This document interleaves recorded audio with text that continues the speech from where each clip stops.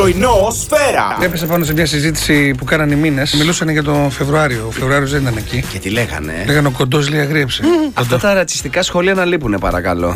Εσύ γιατί το πήρες προσωπικά? Είναι γάτα, είναι γάτα. Όποιο τραγούδι πέσει μετά, αφιερώνει ο κύριος Γιάννης στον πατέρα του. Δεν είναι πατέρας του, αλλά είναι αφεντικό του. Αλλά τον λέει πατέρα. Γιατί λέει αυτός δεν είναι μισθός, είναι χαρτζηλίκι που του δίνει. 6 με 7, 8, 9, 10.